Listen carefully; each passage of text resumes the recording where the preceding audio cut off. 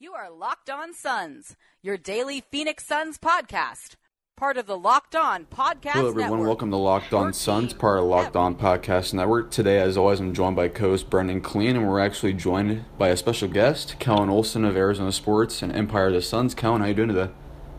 I'm doing all right tonight. How are you guys doing? I'm doing good. I wanted to get your thoughts first. We saw with Woj, he just tweeted it about 30 minutes ago, was his reaction and his news breaking of the Mike James 2-way contract. And they said that no move's been officially made, but he will be on the roster tomorrow. And they probably said that a move will be made coinciding around shoot around tomorrow morning. So what's your overall thoughts on that, Kellen, and what's your overall prediction with that? Do you think a trade's going to happen with Monroe or Chandler, or do you think they're just going to waive DJJ?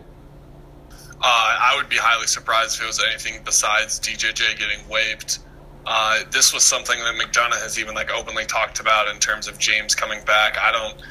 It's definitely news that he is getting a contract, but this is something that we knew was coming for quite a while, and it was just a matter of it actually happening and not being a formality, if we were to say it that way. So I didn't really have much of a reaction to it at all. I think my reaction will more come to when the move is made to see who is gone. I wouldn't rule out a trade just because you can't rule anything out, but I mean, everyone should be expecting Derek Jones Jr. to get waived. Kind of once Josh Jackson got drafted, his fate was kind of sealed in terms of him not being able to see any long-term development, at least on this roster. And overall, Kellen, as well, I might as well dive into it right away because we all three saw it last night, was DeAndre Ayton versus Robert Williams, Valley of the Sun shootout. And what was your overall takeaway from that? Because for me, it was DeAndre Ayton looked far and away the superior prospect of Robert Williams on really both ends, and shouldn't be that surprising. And I think for me, he's kind of I'm more ahead of you guys than Bagley. I mean, I'm Bagley with 2 on my board. I think you have Ayton 2 on your board. But what's your overall thoughts on Ayton, and what was your thoughts from his performance last night? I thought Ayton played okay. I thought he was fine. It was just a really weird game because it was a very college basketball type of game where it was pretty defensive, and that sort of way where he wasn't really going to show out in any certain situation. Like, he didn't have this dominating performance. Tyler Davis was probably the best overall player in that game on Texas A&M, but Ayton certainly flashed what is good and bad about him. I mean, up close, we were all three of us were sitting courtside, and the thing about that to me was we just saw how much of an athletic freak the guy is, and seeing him move up and down the court. And the thing about that is it pops. It really pops when you watch him move, and just the way that he glides up and down the court at a man of his size, because of course his muscle and his frame really stands out up there. And that's the thing to me that popped out the most watching Ayton. But watching Williams, I think, to me, you saw him move defensively and saw the potential there. I just don't know what he is anywhere else. I think he needs to become a better rebounder in order for him to kind of become that player archetype of this massive defensive type of player. And he had a really lackluster opening 15 minutes or so that kind of showed the Dragan-Bender effect, if we want to call it that, where if he's not really impacting the game defensively, he's not going to be able to really impact the game anywhere else. But I just looking at the two guys compared, it's obvious, and even looking at something like Ayton versus Bagley, Ayton is the guy that has the skill right now. Williams is not as more talented by any means, but that's kind of the comparison you get out, where Ayton has the skill, and those two guys, Williams in particular, are lacking the sort of skill. Before I dive into my rebuttal real quick, Brendan, I'm going to try your audio real quick. You can try it. Yeah, can you hear me at all? Oh, awesome. Yeah, there you go. Yeah. There we go. I saw when I was typing it, and the little green thing was moving, so I was like, I feel like it's working. All right, let's go. For those of you listening, I was reading the chat this whole time that Brendan was trying to figure out his audio, so if I sounded like I was repeating myself, that's because I was trying to read that and talk at the same time. So there you go, a little behind the scenes info. Yeah, right, Brendan. Brendan magically appears on the podcast. Right, here we go. I mean, I think the game was weird. Definitely, we all agree on that. It wasn't a big, crazy Ayton performance like we've seen a few times already early in the year. But actually, I hate to go back and let what the coach said affect my view of the game, but one thing that I just haven't been able to shake since hearing Sean Miller's comments post-game last night were, he really was the fact that Ayton doesn't turn the ball over, and then trying to factor that into the way that I was seeing yesterday's game, because against a crazy good defensive team like A&M, with Davis and Williams down there kind of controlling Ayton quite a bit, just the fact that he was able to, not crumble under that impresses me more and more as I kind of went back and looked at the highlights and watched some of the bigger moments of the game. He made a pass to Ristich late in the fourth quarter that I thought was nice and just shows like a level of understanding expecting from him. And then from Williams, it's just those. We had 4 last night, and the one you tweeted, Evan, where he rotated out onto Dylan Smith on the perimeter and just shuffled into the lane and then smacked it. Those kinds of plays you can't really teach, and so it was impressive to see him in person, of course, but just kind of cemented where I was as far as his defensive prospects. I know this is kind of a early comparison for him so far, but my first impression with Robert Williams was kind of Marquise Chris on the surface. He's very raw as far as offense goes, but his defensive tools are there. I mean, it's probably at least a lot more advanced than Chris is at the moment than when he was at Washington. But, Brendan, is that a fair comparison to you? Because I feel like he's not really going to offer you what he can on offense that Chris could, but I think he's far and away the better rim protector at the moment. Be a better finisher than Chris. I mean, he's not going to shoot threes, but he has the frame to, bang around down there a little better than Chris looks at this point. So I'm optimistic about that. And then defensively, I mean, I think you'd hope he could do more than block shots, but at the very least, it looks like, maybe as far as an archetype goes out as far as the defensive profile. Yeah, I'd probably lean along those lines as well. I mean, he has a lot of tools that could be had. There's obviously a lot of executives there. Ryan McDonough, Pat Connolly, Trevor Buckstein, they were all there courtside last night. They got a good seat as far as the Ayton versus Williams show. I came away pretty impressed with Williams as far as his defense goes, I'm sorry. But his offense, as we all three know, is rather raw at the moment. I mean, Kellen, for you, with this Ayton-Williams matchup, I mean, was there anything that you expected out of it coming into it? I mean, that was probably Ayton's first real challenge of the season, right? I mean, outside of Isaac Haas and Harms at Purdue. Yeah, I think that's the thing you want to see with a guy like Ayton, because his physical profile and just the way he physically dominates. He's going to physically dominate guys in the NBA. He's not just going to physically dominate kids in college. So I think seeing him go up against an NBA caliber big in Williams, I don't think it really would have mattered even if we would have gotten a matchup of Davis and Ayton, I still would have been maybe not as excited, but still pretty excited, because I just want to see him play against those NBA caliber bigs. That's kind of what we saw in that game, but it wasn't a matter of, like Brendan kind of said, it was just a weird game, and it never. Brendan, did you even see a possession or two where it came down to them like squaring up against each other? Like, we didn't even really get that, right? I remember one post up where Ayton was on the right block. It was when Arizona was scoring in the second half from where we were sitting, but I think he passed out of it or tossed a little layup, but it wasn't like I'm going to back you down, and it's silly. Like, that's not really how these things usually go. I think maybe we excited, to be honest. Miles Bridges and Josh Jackson was one in the tournament last year where they were actually going at each other because they are two perimeter-oriented players, and they're two players that are like the focal points of their team.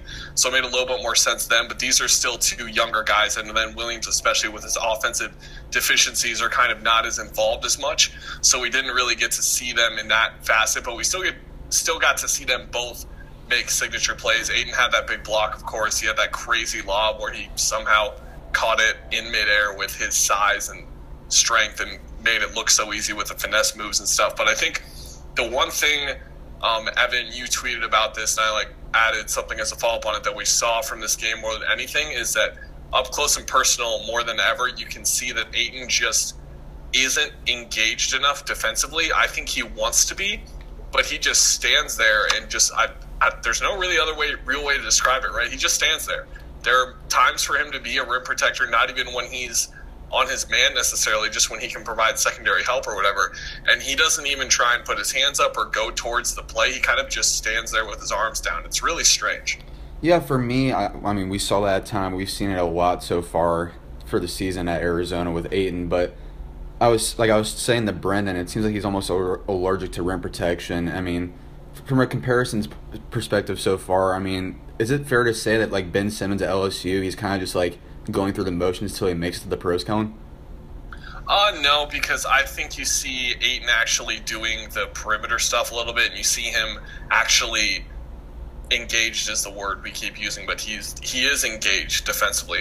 I think Simmons was just coasting the entire time, and he is the central argument for how random defense is, because I had Sixers people all over me when I was that dumb person who ranked Ingram over Simmons for the draft, and I had people all over me saying in high school in like these Hoop Summit things he was locked in defensively and was locking up some of the better players in his class.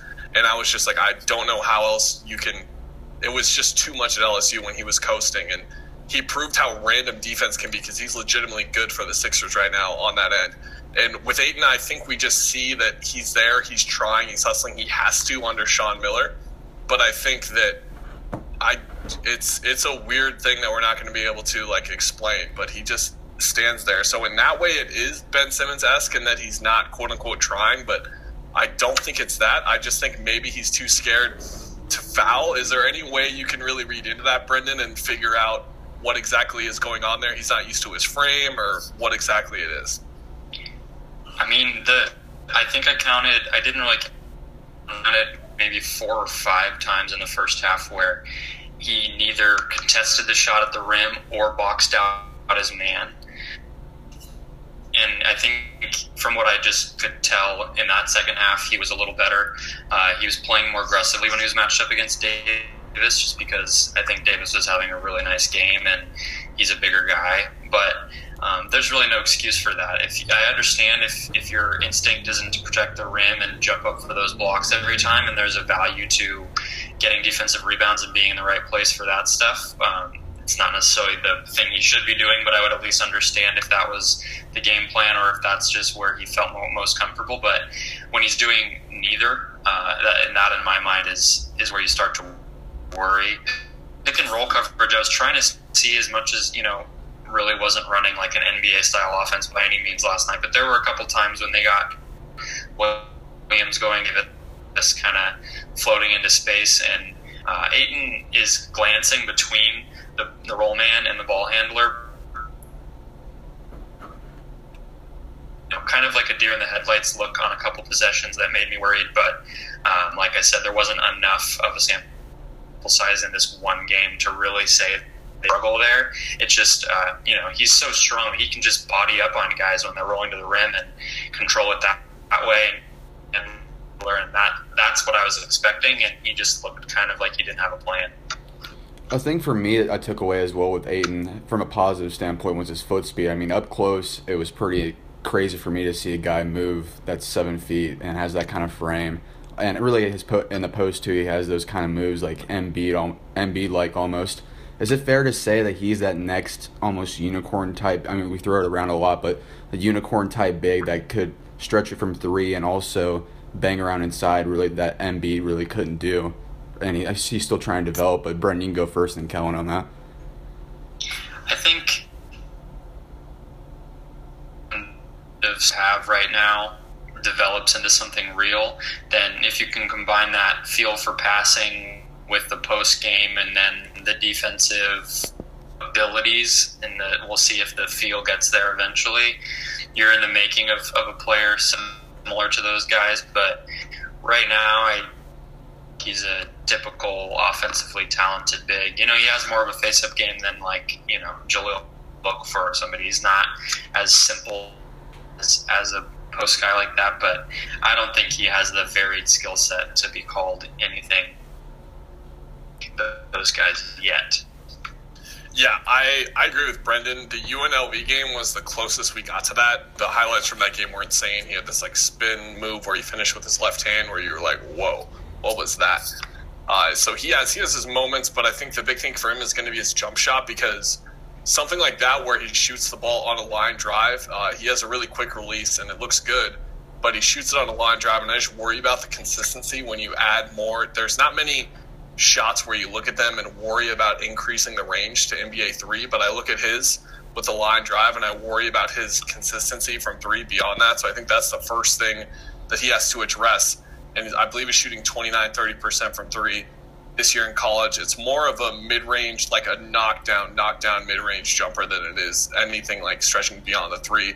And then handling the ball, we haven't seen a ton of it, and that's just like there are certain check marks that he has to hit. And I think Brendan hit the nail on the head by pretty much saying that he's very talented and he's very skilled as far as like a post player and can really do a lot there, but that doesn't really extend to the point where you can see him being able to pretty much do all these perimeter player type things as a 7-footer. But don't let that downplay the fact that he's an incredible talent and a really great prospect for the draft. Like Evan said, I have him number 2 right now, and I think he's going to be a guy that stays in the top 3 throughout, and I think he's going to be a top 3 pick this year. Before we dive into the big news of the day, obviously with the MRI results of Devin Booker, Kellen, I wanted to get your quick thoughts. I wanted to ask you this last night, but I didn't get a chance to, with Mo Bamba and Jaren Jackson Jr. Those are 2 guys that have stood out to you in possible negative and positive ways so far. I just want to get your quick update on those 2 guys over the last few weeks, and what have you seen out of those 2 guys as far as their potential? Yeah, Mo Bamba has been a little bit disappointing so far at Texas. I haven't seen a ton of him, but I've seen a fair bit enough to kind of just say that I've been a little bit disappointed with the way he's looked. The thing that I wrote about when I looked into him was that I could see myself moving him down if it came down to his energy lacking on both ends of the floor. And that's what we've seen. We've seen a fair bit of him floating too, but it's hard to see how he finds a consistent role offensively. So with that, you're really, really relying on his defense to be top notch. And for me, he needs to have that motor at least to kind of move around the way. Like Marvin Bagley has an excellent motor. He could really look after that. Jaren Jackson has a really good one as well. He kind of does some DeAndre Ayton things, and that is discouraging for a guy you're looking to become really that signature defensive player for your team. So I'm not incredibly down on him necessarily. I just had him at number 2 heading into the season. I think I would have him down a couple more spots, maybe like 4 or 5, depending on how I feel on a certain day. Jaren Jackson, just more of the same. I think he looks great. I think he is the guy you look at in terms of the most upside and the most unfinished product that is still showing a lot of signs and really being the two-way type of player that he looks to be, despite how at first glance he might just be the shot-blocking energy type guy. But he has a lot there offensively as well that has really stood out to me, and I think he's pretty much a guy who was looking like a top 10, maybe somewhere in the top 10, but I think to me he's a lock now to get selected in the top 10. I know it's really early to say stuff like that, but I think with what he's shown already, he's at least a top 10 pick, and like people have been saying since the start of the season, the Stepien guys have been all over this, that he's a dark horse to be in the top 5, and I agree with that. Yeah, I'm obviously high on both those guys too. I have Bamba right now 4 on my board and Jackson 6. And Brendan, I don't think we've had you on to have your thoughts on Bamba or Jackson so far. What's your thoughts on those 2 prospects?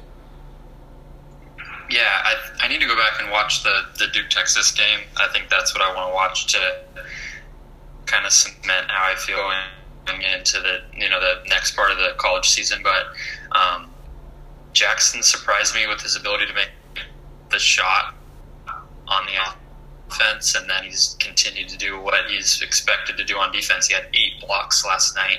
So, I mean, if you're looking for a defensive game changer, to sort of try to tie it back to the Suns, they are obviously in the market for that kind of player with the uncertainty around the front court. So those have been, kind of had an eye on just from that perspective. But no, they're both incredibly impressive, and it's wild that they're both in the same draft. Yeah, definitely. I mean, this class I wrote about today, I feel like this class gives me a little bit of vibes of 2003 if all these guys hit their potential, obviously, with Bamba, Porter, Bagley, Doncic, and even Ayton as well. All those guys have really big star potential to me. But let's dive in real quick to the Devin Booker news today. The MRI results came out. GM Ryan McDonough unveiled on Burns and Gambo that Devin Booker's likely out for 2 to 3 weeks with a strained left adductor, which is near his pelvis area. Kellen, what's your thoughts on how that, obviously the Suns, their efficiency nosedives off when Booker's off the court ever since the Watson firing and the Bledsoe trade. He's obviously carried a 30% usage load since then, but how do you think this team's going to look without their main guy out there? Because I feel like it's going to be they're going to be miserable. Ugly basketball. They're going to suck. Yeah. It's going to be really bad. It's going to be really, really bad. I hope that they can kind of take the energy and the effort that they've played with consistently throughout the year. And, well, not consistently. That's funny that I use the word consistent because it's been inconsistent. They've just had those games where they've gotten absolutely destroyed. And those are the games they're looking to avoid right now. But with Booker, I think where you look at this potentially for me, I think it's less about the team playing poorly and going 1-7, 0-8, whatever happens during this game run. And I look at it as, can this be an opportunity for someone like Dragan Bender, Marquise Chris, Josh Jackson, one of those three younger guys to kind of get more involved in the offense and get more comfortable? Josh Jackson obviously is the guy that I would like to see it from the most, considering he's going to be the guy to get them boosted minutes. But I think Marquise Chris is a guy that they could look to run a little bit more for, get him more involved in the offense. Bender, of course, is still getting there. But one of those three guys, to me, I think Troy Daniels obviously going to see an elevated role. I wouldn't be surprised to see Greg Monroe starting from here on out just because they need another offensive option. But to me, that's where I look at this and say, hopefully those young guys can take these 8 to 10 games and get more comfortable in the offense so they can become the third, fourth option, whatever, this season to me. But, yeah, they are going to be very bad. It's not going to be fun to watch the Suns for the next 2 weeks. Brendan, what do you think on that? I mean, I feel obviously that I tweeted about earlier that Jackson's the one I feel needs to step up. He's obviously the one. McDonough's put his chips all around. He was the one that was the person that said no. The Kyrie trade, that was the main thing that was holding it up, was Jackson. So he's really panning and hoping on Jackson developing into that two-way wing down the line. That's going to be a stud for the Suns alongside Booker. But Brendan, what's your overall reaction to the Booker news, and how do you feel like the team's going to do after this? Yeah, so my initial thing was after the game last night, we were walking, and I was thinking, this is a nice way to buy some 2 weeks worth of losses and kind of pad your lottery hopes. It's not the greatest way to consider it, but it is nice. I mean, you don't have to do any sort of trickery like you did at the end of last year to get these, 6 or 7 losses. So that'll be nice as far as the lottery goes. And then as far as the lineups break out, I think it wouldn't be surprising to me added time for guys like Daniels and Monroe maybe. And Bordeaux tweeted earlier today that he expects Dudley to get some extra time. That wouldn't surprise me either. Those three guys and kind of get some time and are able to pad their trade value. Maybe that helps down the line too. So going to be gruesome to actually watch what happens on the court if Jackson doesn't, turn it up to another level we haven't seen. But it might help a lot of these other kind of secondary front office kind of get pushed along a little bit, especially as we get past that December 15th deadline where a lot of the guys who signed over the summer are eligible to be traded.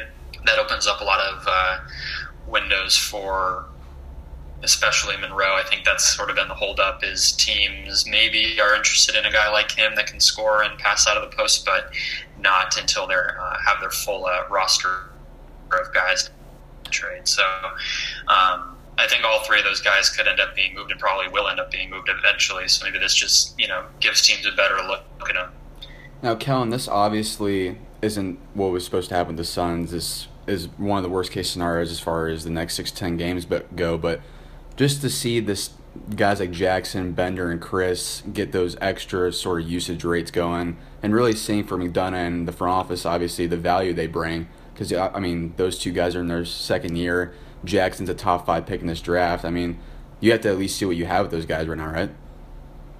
Yeah, I don't think you're necessarily going to throw them in and have them take 18 shots a game or whatever, but I think this is a nice opportunity to kind of throw aside and kind of look at wins and losses in a different way now, just because you kind of expect the team isn't going to go out there expecting to lose every night, but they're going to be looking at game planning a little bit differently. They're going to do their best to win, but I don't think they're going to have 20 shots a game for Greg Monroe or anything. I mean, it wouldn't be the most shocking thing in the world for them to do that because they're willing to do anything, it seems like. But to me, that's the overall opinion I would have on the whole thing, like you said, is to kind of see where you can go with those young guys, integrate guys like Dudley, like Brendan said, and figure out where you can best take this situation, which is tough. It's a really tough situation they found themselves in, because this is really the only way for the season to go wrong, was for Booker to get hurt, and we're here for at least 2 to 3 weeks. So we'll see how it goes. I, for one, am not looking forward to it. Brendan, what? We're going to need some more playmaking for sure, so I wouldn't be surprised if Monroe's extremely involved in the offense. That could be a way to kind of have Bender take on a bigger role, is to see what we've really never seen him operate the offense in any way. So maybe that's just optimistic for me, because I'd love to see what he can do. But, why, if not now, when? I mean, obviously for me, the defense with Monroe is obviously suspect, but I feel like with him out there, I mean, especially with Bender too, I feel like the offense flows a lot better, doesn't it? I mean, I think he's one of their best passing bigs. It does. It's probably like the... Yeah, go ahead, Brendan. Go ahead. All right, Kellen, you can go right ahead. All set. Sorry. Yeah. No, you're fine. Sorry. The three-way is always tricky. Okay, so I think the ball movement is there, but you need Bender to be confident with the ball. You can't have him hesitate shooting threes, hesitate driving to the rim. That's gone away a fair bit this year, but it still needs to continue to not be a thing, period. So for him to step into a legitimate role offensively, which is something I think we would all like to see at one point in one of these games, is to see him actually have a couple of situations where they do run stuff for him, which they've done every now and then, and sometimes it hasn't turned out so great. Most of the time, in fact, it hasn't turned out so great. Other times it's been okay, but he needs to be confident with it and make the right decisions and not consistently screw them up, because that's what he has to prove as a young player, that he's over these yips that he has and he's able to contribute in a positive way when they're going to look to extend his role. And that's something to look out for, like you said. And Brendan, what's your takeaway for that? Yeah, I was just going to say that I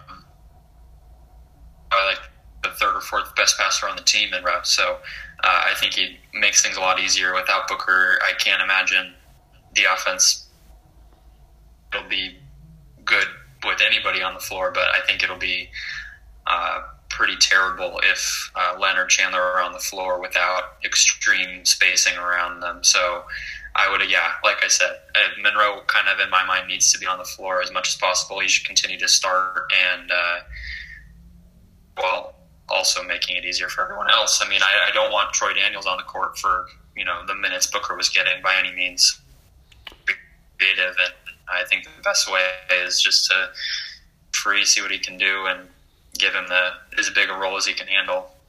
Now, I know obviously Booker's carried a huge workload over the past month or so, but is this like a lesson for Triano as far as logging his minutes goes? Because I feel like him playing almost all the entire first half, playing almost 40 minutes the last 3 games, are they going to have him more on a restriction now as far as that goes? Because I feel like him playing down 15 points late in the fourth quarter, I know it's obviously could happen at any time, but I feel like it's kind of a blessing to have this happen now instead of later.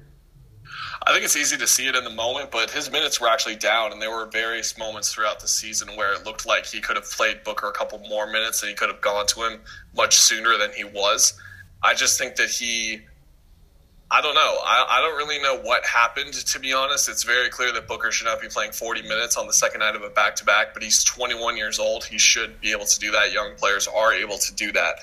So I wouldn't say it was a lesson, because Triano's a very experienced coach and he knows what he's doing. Sure. Now, should Booker have played 3 to 4 less minutes that night? Probably, but it's 3 to 4 less minutes. It's easy for that stuff to get carried away sometimes. I know people are going to roast me for saying that and say, well, that's what happens when you lose track of 3 to 4 minutes, your star player gets hurt. I agreed with what Scott Bordeaux was saying today on Twitter, that it could have really happened at any point. Should he have been playing 40 minutes? No, but he didn't get hurt because of that. We're never going to know if he got hurt because of that, but it's very likely that he wasn't.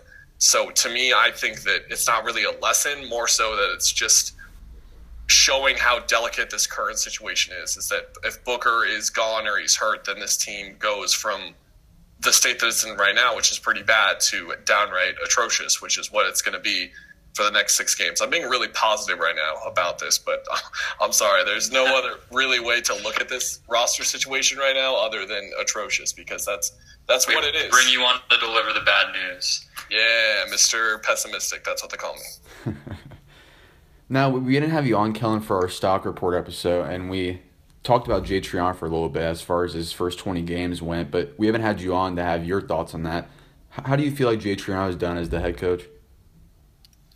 He's been fine. He's been okay. I think that no matter what mistakes, quote unquote, that he makes with the rotations or the starting lineups or whatever, the fact that he's gotten this team to play hard after a supposed players coach who had the back of the locker room, and the locker room was really the only reason that it seemed like he got the job in the first place. For a team like that to not completely fold up shop, I know it's only 3 games into the season, but for a team not to fold up shop like that for the remainder of the season under an interim coach is impressive, and I think that he has taken the team and put them in a good direction. I mean, they've had a lot of bright spots this year. I did not expect them to have 9 wins at this point in the year. I think I would have picked mid to late January maybe for 9 wins. Honestly, I thought it was going to be a disaster, but he's done really well, and the ball movement has had its moments as well. There was that 3-game run where they had 28, 31 assists. That was great, and the defensive effort has been there, but they've also just been horrible at times and making themselves memes on Twitter and everything. So I think he's been okay, but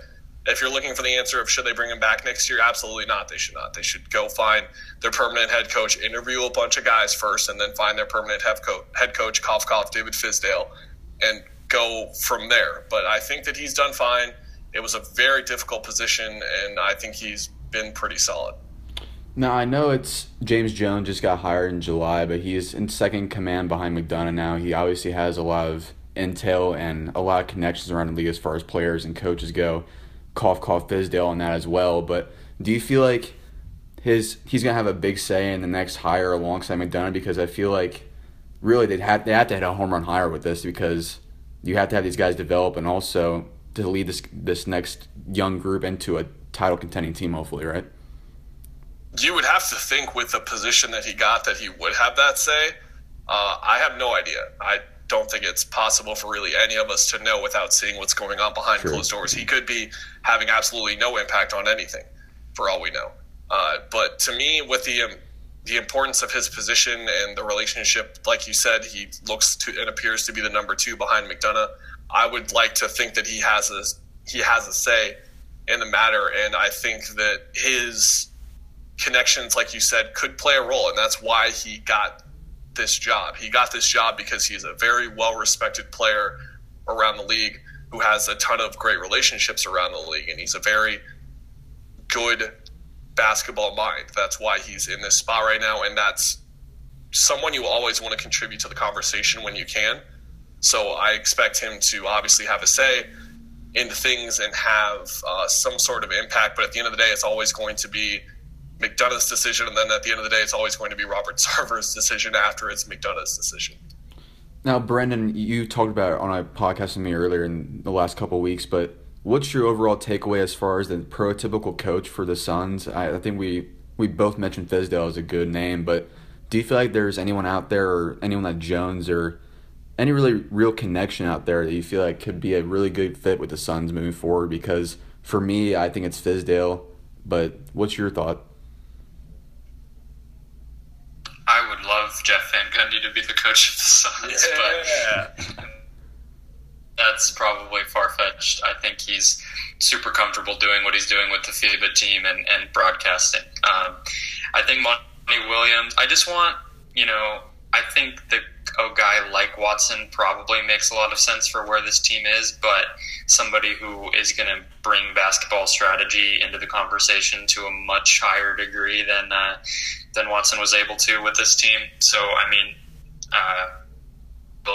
Williams, who's, by all regards, one of the most well-respected guys in the NBA, I think that makes a lot of sense. Fizdale, is a hater, obviously, for Watson, but I think he is, effective getting through to guys and kind of no nonsense, which I think would be good. So I want the first step is to have these guys build good habits and find their role. So, we're not going to be bringing in some hungry championship coach that, gets fired. Like Alvin Gentry is not coming back to Phoenix. Something like that's not going to be the right call. But one of these guys who was out of, I think that's all you're really looking for. And, Triano's doing a lot of that, and we're seeing what the effect of somebody who's just focused on player development and building habits can do, but he's just, maybe not the right guy right now. Jumping back real quick on the Booker, through his first 24 games, he's put up some all-star numbers, and say when he gets back around New Year's Eve, he's right back to that production. Do you feel like with his standing right now, I wrote a piece on this a couple days ago, Kellen, but do you feel like his all-star ascension all of a sudden, like a quick rise, we didn't really expect all this fast, do you feel like this sort of accelerates his timeline to make his move, so to say? Because with Booker already doing this at 21, do you feel like he needs to get that guy right now and make a push possibly next year for a playoff spot? Maybe push it up a year? Yeah, I don't necessarily buy that idea. I buy the idea that they need to at some point make this team better and add that quote-unquote guy, or just even add a couple of veterans that are a step or two above Tyson Chandler and Jared Dudley and Leandro Barbosa at the time they were signed, and get guys that are capable of starting a ton of games and capable of contributing a lot positively. And I think that's where you look at Booker's overall rise right now and say that's where they need to go. Booker is going to sign the 5-year deal. I have no doubt in my mind that he is going to sign the 5-year extension. It's the deal that everyone signs. Anthony Davis, like there was rumblings there, but he signed it, and I really can't see any way that Booker doesn't sign it. So I don't think it puts any pressure on them there. I think it puts pressure on the fact that they're in a massive playoff drought right now, and they've been terrible for a pretty long time now, and they need to get better. So to me, I think the thing that I've been saying for a while is you draft someone at point guard or center, and you go get a big name, or try to get someone at least that is very solid at the other position, and then you try and go from there. And that's like your takeoff point to try and win 30, 35 games next year, and then hopefully the Bender Chris Jackson leg, because I think we haven't seen, it's a quarter of the way into the season, we haven't seen what we've wanted to from those three guys in terms of them being really difference makers next season. But I think 2 seasons down the line, because I don't think it really comes down to the move that they make. It comes down to how those 3 guys develop alongside Booker and how much they hit or miss on the next pick. I think that's really what matters more than making that quote-unquote big move. I've seen the names you floated, like Damian Lillard, CJ McCollum, Klay Thompson. It's a nice thought. It's a nice thought. We can all dream on that, and it's not even a dream in some situations. Who knows what can happen between now and then, because I don't like to speculate when it comes to like who's the next Kevin Love or James Harden, but you could be on the right track there with those names, and the Suns are obviously going to be in the conversation always because of their need for one of those guys and the amount of assets that they have. But for now, they're just going to sit and wait for that next whoever it is, like you said, Damian Lillard or Klay Thompson or Anthony Davis or DeMarcus Cousins. It looked like it could be Andre Drummond, but he's been amazing this year, so that's probably not happening anymore. But it's more about those young guys developing to me. And with that, to answer your question, then I don't really think that it accelerates the move at all. Yeah, Brendan, what do you feel on that stance? Do you feel like that timeline needs to be adjusted a year, or are you on the same track with Kellen that the 2020 deadline that Sarver's brought up a lot is still the main tracking point?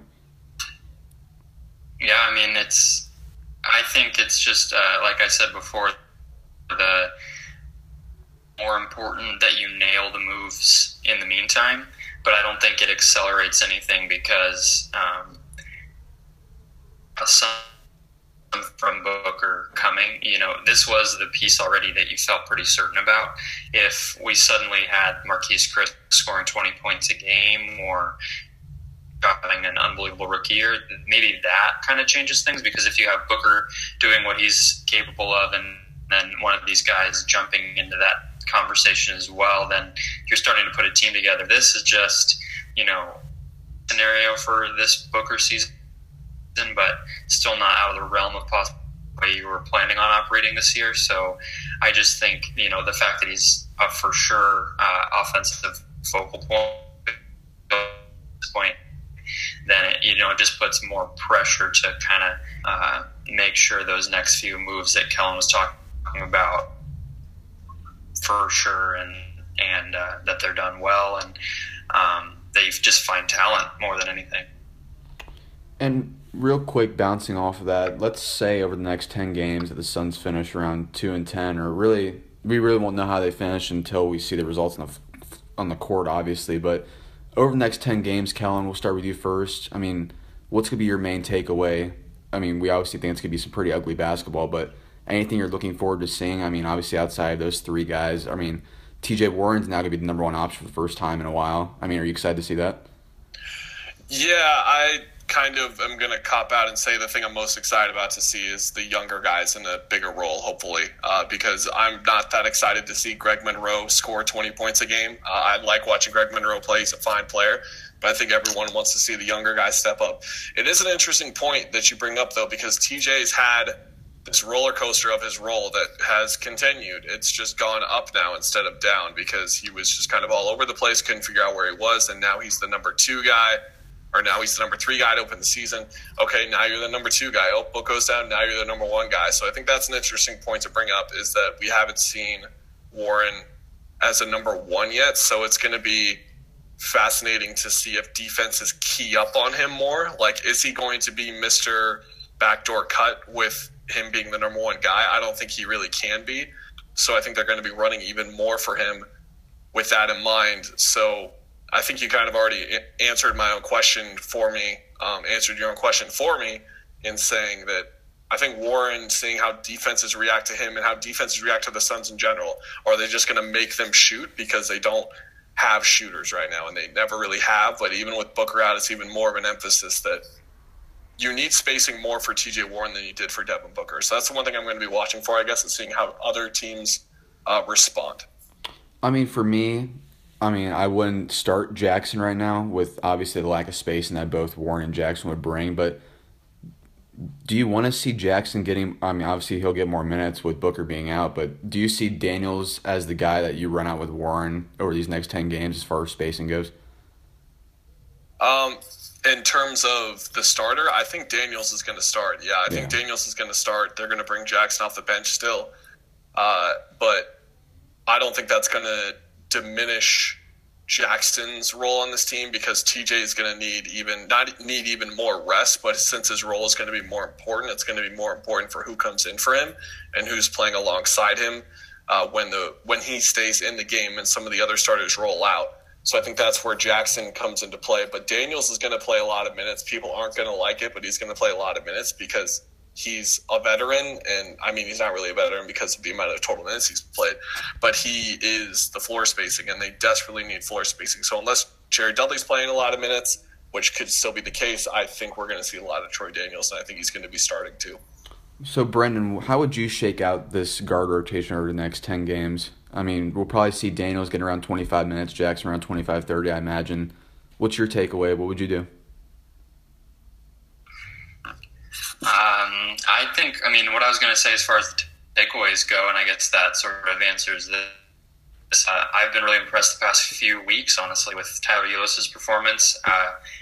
He was clearly just a month or 2 of the year, so I'm interested to see, especially with Booker taking up, no possessions for a while, then that gives a lot more opportunity to Ulis to really control the offense and run things and kind of develop a chemistry with the guys that he wasn't able to do earlier in the year, and what he's in his hands. So, he's been showing a little bit more as a shooter recently. Obviously, had a lot of success penetrating. So, if Daniels is the starter and kind of is able to keep things mostly normal as far as floor spacing goes, and to kind of see if Ulis can keep it up or even, improve his production with Booker gone. But, I want to see, like I said, I've been saying it, I talk about it every day until Booker gets back. I just want to see Jackson as much as possible with Warren facing with, 3 and Daniels and Chris or Bender out there, and just use this time when it's pretty much lost games anyway to get the most out of the rookie. Yeah, I definitely want to see Jackson getting at least 25 minutes a game consistently at this point with Booker being out, and we really should see that. So it'll be really interesting to see how that develops over the next 10 games, like we've said. But looking ahead toward the Wizards game, we'll wrap it up with this. But we have Bradley Beal. He dropped 51 points against the Trailblazers last night without John Wall. So it'll be the John Wall-less Wizards going up against the Devin Booker-less Suns. We'll start with Kellen here. I mean, anything you're looking forward to as far as that matchup goes? Yeah, just kind of more of what we've been talking about, and I think that's a good point to bring up is that this team has established perimeter options. Otto Porter as well is someone that's going to be on T.J. Warren, I assume. So to me, it's more about where you can win in other areas of the court. John Wall being out is a huge win for the Suns because their offense is going to be so restricted when Ulis and James, and Ulis specifically, like Brendan said, has been playing really well, but it's tough to rely consistently on someone like him as a starter because of his size. And you look at someone like John Wall, who is faster than Tyler Ulis, not on top of being nearly a foot taller than him. It's kind of unfair at that point. But they're going to be able to let themselves out and flow a little bit more with regards to the offense and the point guards. So I think that is going to be the key thing for me to be watching is how the point guards operate and how successful they are in terms of running the offense. Brendan, what do you think is going to happen as far as the Wizards matchup goes? I mean, for me, it's going to be how you're going to contain Bradley Beal. He just dropped 51 points. He's going to be their main offensive production moving forward until Wall returns. So I'll be really interested to see if they match up Jackson with him a lot. I mean, that'll be a fun matchup to see if he's up to the challenge for that. But Brendan, what's your overall reaction and takeaway as far as the Wizards' upcoming game tomorrow night? Yeah, they put Jackson on Simmons the other night, and that was interesting. I giving him those matchups in his first season, so I'd assume he'd get a lot of time on Beal.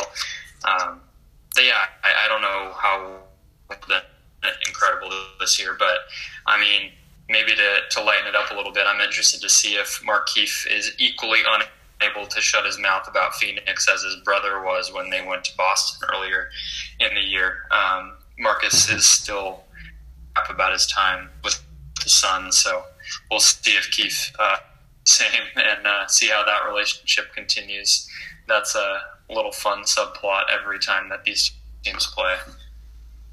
Now, wrapping up here, let's get a quick prediction out of you guys over the next, let's say, books out the next 10 games. I looked at the schedule, and I mean, I think the last 5 are honestly pretty winnable for the Suns. Even without Booker, if they have hot games from Warren and Jackson, so to say. They have the Grizzlies twice, the Timberwolves twice over the next 10 games as well. They're both home and away. Or the Grizzlies are both at home, and the Wolves are home and away for that. So I think they got about a 3-9 stretch coming. Not 3-9, I'm sorry, 3-7 stretch. Kellen, what do you think is going to happen? Everyone's predicting me to say 0-10 after the way I talked about it. I think they're going to squeak out a win, at least somewhere, probably even 2, just with how hard they play. I'm going to say if it's 10 games, I think they'll go 1-9. I just don't really see a way unless injuries fall out. Like even in the Washington game, I think they're massive underdogs, and that is such a huge deal that Wall is out. But it affects the Suns much more that Booker is out than the other way around with Wall. So I think they're going to win 1 or 2 games. I think it's going to be pretty ugly, and it's just really no way to properly evaluate this team except looking at how certain individual players play in the games. But yeah, like I've been saying this whole podcast, I just think it's going to be rough, and I hope they can prove me wrong for the sake of everyone watching and for the sake of the team overall in their development. What about you, Brendan? What do you think is going to happen for the Suns over the next 10 games? Do you think it's going to be ugly like we both think? Yeah, I'd say they probably take the one against the Grizzlies at home. Just glancing through quickly that I assume they'd have a decent chance to win. So, I mean, if we're putting a specific number, I'd say 1-9. So that's pretty ugly. Yeah, that's probably the case. I mean, either way, it's going to be some pretty ugly basketball over the next couple weeks till Devin Booker returns as far as the offense goes. And really, the overall entertainment value, we're going to be looking for progress and development. Really, like the entire season before we even started the season, we mentioned that this season was all about progress and development for the young guys. So we'll definitely be seeing a lot with that moving forward over the next couple weeks. But, Kellen, I really appreciate you coming on for this long podcast this late at night. And appreciate you guys giving us some draft talk. And hopefully have you on again in the near future. Yeah, no problem, man. Anytime. Always fun. All right. That was fun. Appreciate it, guys.